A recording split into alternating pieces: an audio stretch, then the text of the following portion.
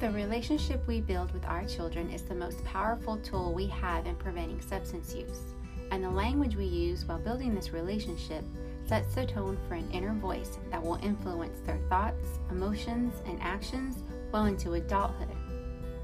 So how do we impart our children with an inner voice that advocates healthy rather than harmful behavior? How do we instill in them an inner voice of resilience? On Voices of Resilience, we'll explore how we can proactively prevent our children from engaging in harmful behaviors. We'll discuss evidence-based strategies, programs, and language designed to strengthen the parent-child relationship.